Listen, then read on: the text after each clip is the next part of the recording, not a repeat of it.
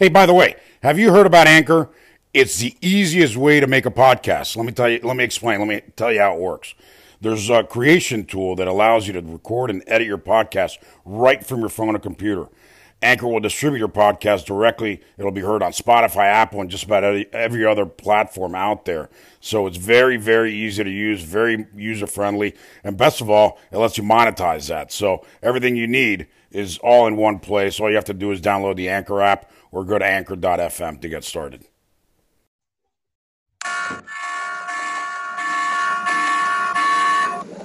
is not a drill. This is not a drill.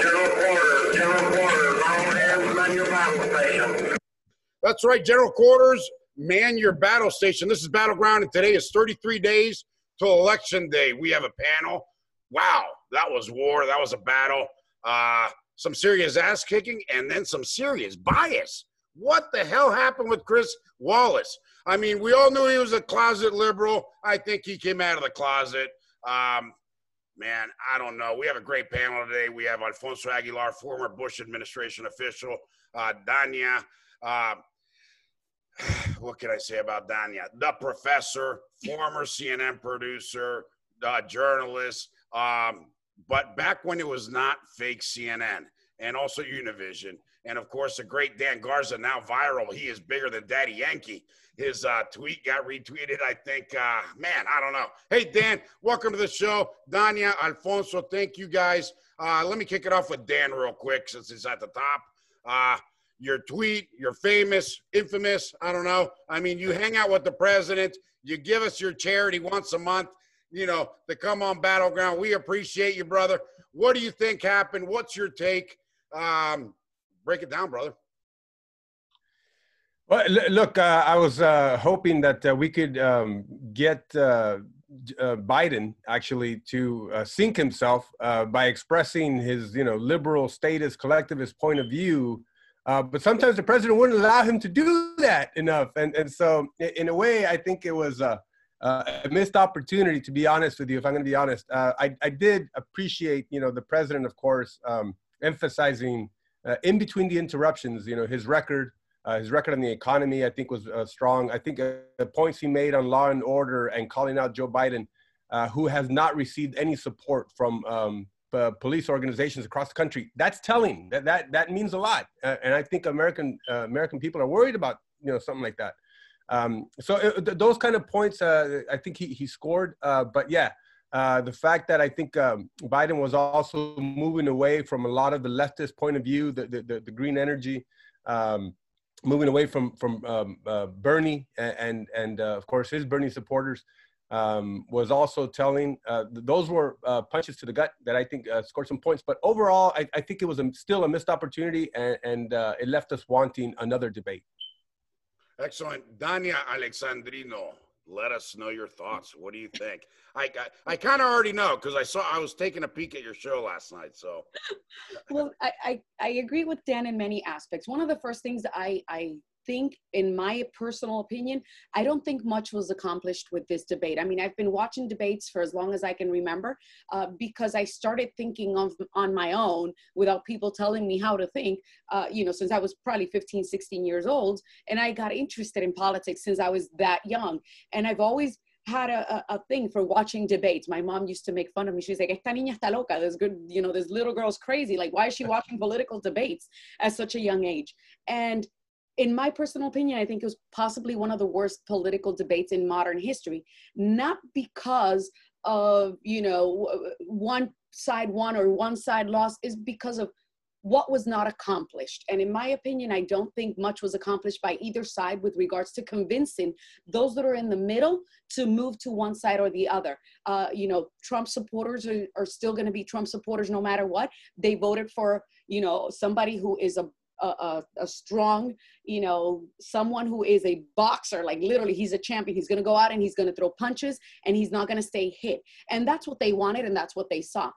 Biden supporters, regardless of how many times he dodged the questions, how many times he got verbally aggressive with the president, Biden supporters are still going to be Biden supporters. It's those people who are in the middle that are still looking at the screen like, what the heck did I just see? Like, who am I going to vote for? because really there was not much policy discussed. Whenever the president tried to discuss policy, he was constantly interrupted by Chris Wallace. And, you know, to the point of Chris Wallace, having been a former journalist, I was embarrassed.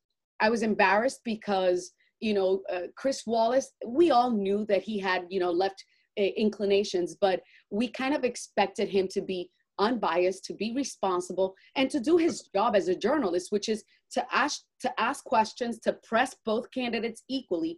And the fact that he became combative with the president, that just simply let out his bias. I mean, we saw a debate, a three-way debate. We didn't see a debate between the president and the former vice president. We saw the president debating with Joe Biden and with Chris Wallace. So I think that that's why I believe that not much was accomplished, because it was just un gallinero, I called it in Spanish. That's right. Hey, thanks, Anya. Alfonso, love to hear your opinion, man. Well, I hear Dania, and I'm so happy I'm not the only crazy person, because I also started watching debates very early on in my life. So perhaps we should start a support group, right? We love the torture. I agree also with Dan. I don't mind the president's aggressiveness. I think in this debate you have to be aggressive, but perhaps he overdid it. I think Joe Biden has a right to a public meltdown, and he didn't give him that opportunity. Having said that, so that's why I don't think we saw a meltdown from Biden. He wasn't like, his performance was different from the performances we saw during the primary, where at times he sounded totally incoherent. He had a hard time finishing sentences. I think in that sense he survived, but I do think the president prevailed for two reasons. Because at the end, you have to see who was able to influence voters. And we're looking at independent voters. And for them, the two top issues are the economy and security. And on the economy, the only thing we heard from Joe Biden was, I'm going to raise your taxes. I'm going to rescind Trump's tax cuts, which have helped the working class. And finally, we have to slow down the reopening of the economy. Those are all things that independent voters who want to get back to the labor market don't want to hear. So on that one, I think he helped Trump.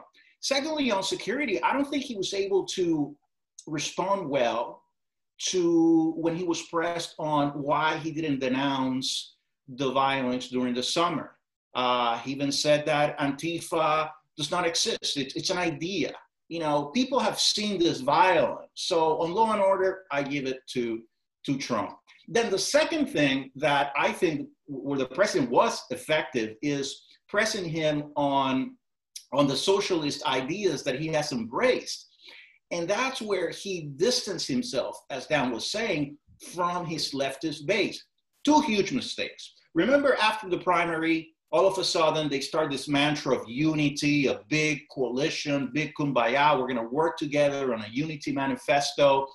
And here comes Biden and says, you know, forget about that. I beat Bernie by a lot.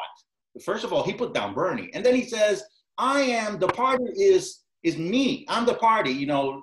It sounds like Louis XVI, right? I'm the state. I'm the party. Yeah. And then he goes on to say, when pressed on the Green New Deal, oh, I'm not for the Green New Deal. Well, just if you have your iPhone ready, go to his campaign page, go to issues, go to environmental justice and whatever they call it, and you'll find support for the Green New Deal. He lied and he threw the left under the bus.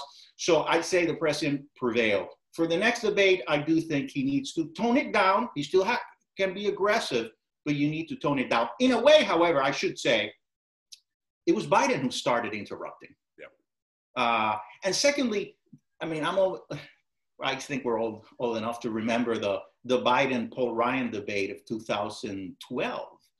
And in that case, it was Biden continuously interrupting and making fun of Paul Ryan. You know, you press President Trump and he sees that the other guy's interrupting, he's going to say, if you're going to interrupt me, I'm going to win in terms of interrupting. So, and he won. So that's my take. Oh, fantastic. Hey, we're also joined by Willie Lora, former CNN executive, again, before it was fake news. Hey, Willie, thanks for joining us, man. We've heard from Dan and Danya and now Alfonso. It kind of seems we're all pretty similar on what we took out of this. I'd love to hear your opinion. Yeah, well, thanks for the invite again. I actually had the opportunity to be completely fair with all this. I watched it twice, and I even read some of the transcript, because in the moment you see a lot of the stuff that happens in that moment, but it's basically the moment. So you got to take your time to actually read into it. I believe that the president did an excellent job in pointing out policy issues.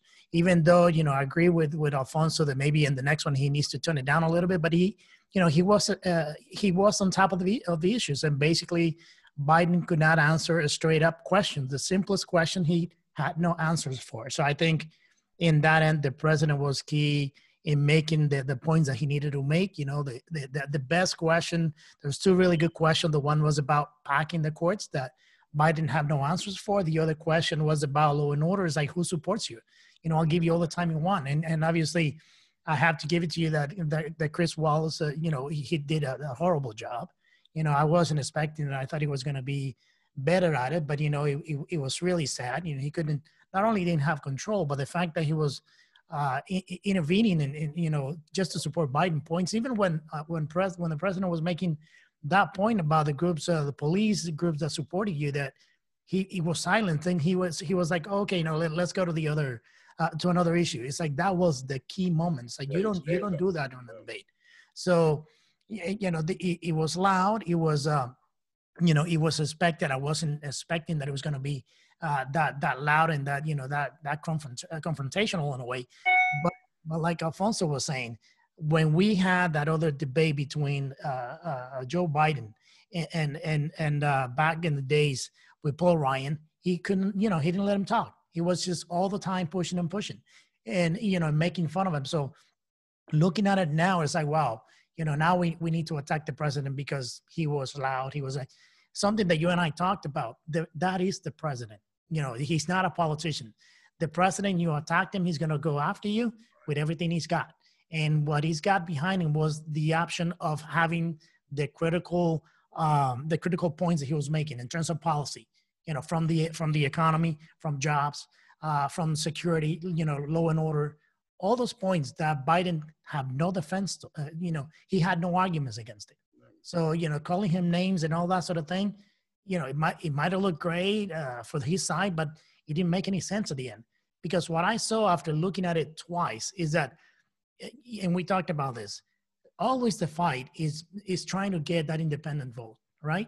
So in this occasion, that pile of voting is so small, the country is so polarized, that the president he was talking to his base.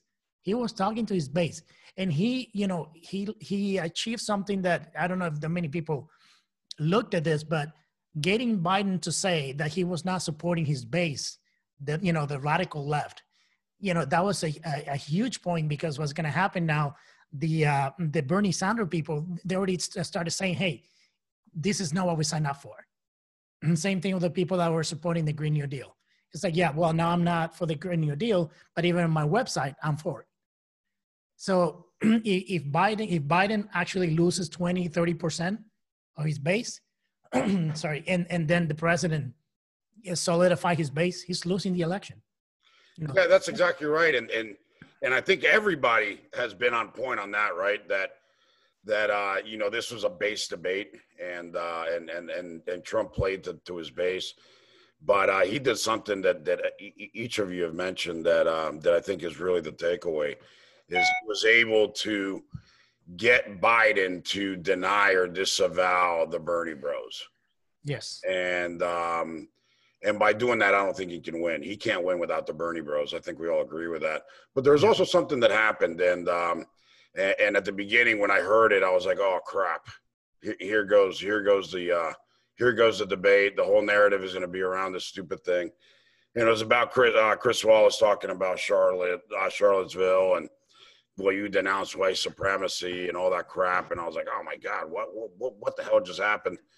But when you read the transcripts, Willie, like you said, and you go back and hear that clip multiple times, he said, sure, who do you want? Name somebody.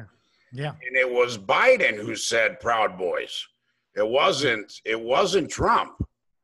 It was Biden who said Proud Boys. And he goes, yeah, okay, Proud Boys, stand down and stand by. You know, they're group proud guys or whatever he said, right? And when you go back and you look at who are the Proud Boys, like Dan was talking earlier, you know, they're led by a Cuban black guy. Yeah. Exactly. You know, how the hell are they a white supremacist Exactly. group? Yeah, The thing is, they're a group of proud guys protecting their home from Antifa. Are you kidding me? Anyways, man, I'll open it up. Say, you know, whoever wants to jump in, just feel free to jump in. But, you know, let's kill this issue once and for all, guys. This podcast is a part of the C-Suite Radio Network. For more top business podcasts, visit c-suiteradio.com.